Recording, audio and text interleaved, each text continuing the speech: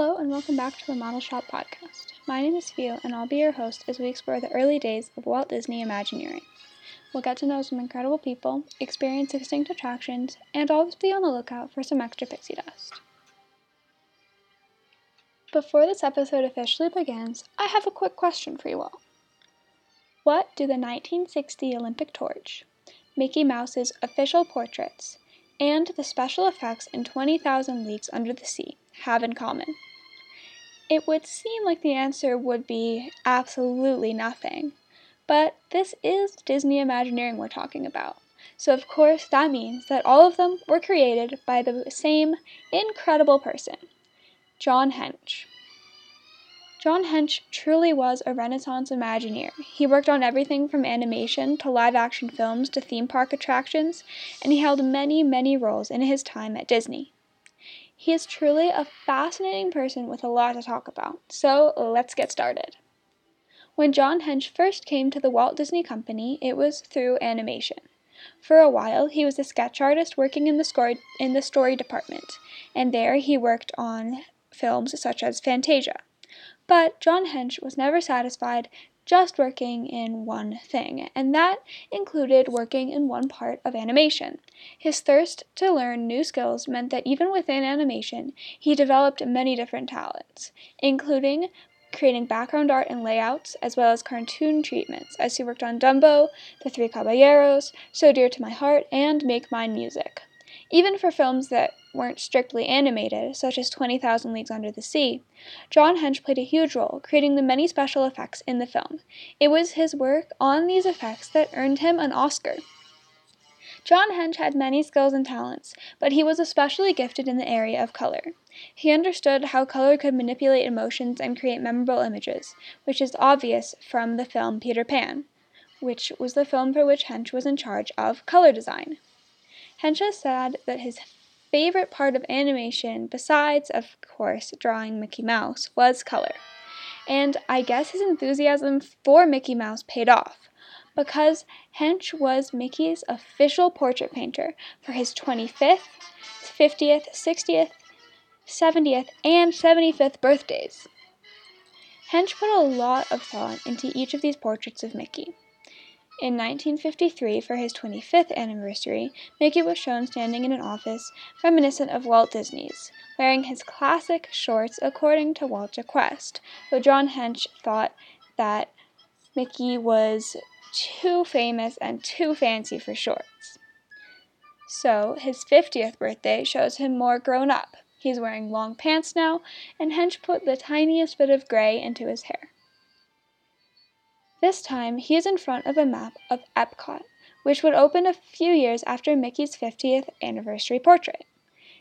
This portrait calls back to a video in which Walt Disney explains his original vision for Epcot, and I think that it is beautiful that it shows how Mickey keeps the spirit of Walt alive, as this was the first portrait that was created of Mickey after Walt's passing. For his 60th birthday in 1988, Mickey is shown celebrating his new European park with a globe and a small French flag. I really like this one because behind him, John Hench put in pictures of Mickey throughout the years, showing the different styles and important cartoons that he had been in. Hench also included glasses on the table behind Mickey, showing his age, which is adorable. His 70th birthday portrait might just be my favorite though, because it is just so sweet. Mickey is seated on a stool reading birthday cards from his friends, which would be cute enough on its own, but Mickey is also dressed in Walt's favorite orange work sweater, and there is a portrait of Walt hanging within the portrait of Mickey.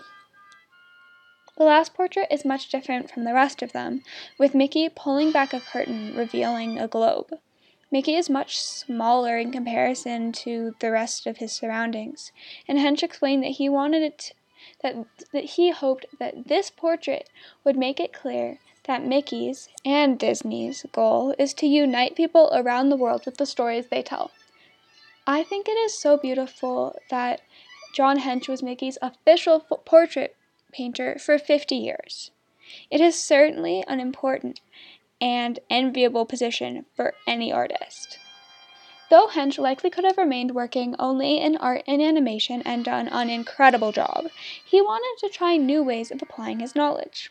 Luckily, in 1954, the Disney Company was about to have a need for a lot of new forms of art. So Walt moved Hench to the model shop, now known as Walt Disney Imagineering, to help him create his biggest dream yet. And the model shop is where Hench would stay for 50 years until his passing in 2004. While he was there, he worked on many projects, starting with the opening day attractions for Tomorrowland. He also designed the beautiful buildings of Adventureland and New Orleans Square, worked on iconic attractions such as It's a Small World and Great Moments with Mr. Lincoln, and created the beautiful Snow White's Grotto just beside Sleeping Beauty's castle. However, I think that his work after Walt Disney's passing in 1966 is even more meaningful. As a rather high-up Imagineer, Hench had a lot of influence on the way that Imagineering operated and the projects that were created. And Hench, much like the mouse that he painted so many times, was dedicated to keeping Walt's spirit in everything that the company did. He adopted Walt's practice of going to Disney parks and getting a guest's perspective, and brought many other Imagineers along with him, and he passed down Walt's wisdom to those who had never known him, making sure that every Imagineer understood that they were engaged in one giant art project, almost like a giant film. Timing mattered, color mattered, each and every detail mattered. John Hench worked on so many Disney parks after Disneyland, and he was one of the main reasons that Walt's lessons and ideals have carried all around the globe years after his passing. John Hench was involved in some really interesting projects with Disney outside of either the theme parks or the most well-known animation projects that I had literally never heard of before. The first took place during his animation era in the 1940s, but didn't see the light of day until 2003 due to budget cuts, and that is the collaboration between Walt Disney and Salvador Dali in the form of a short film called Destino.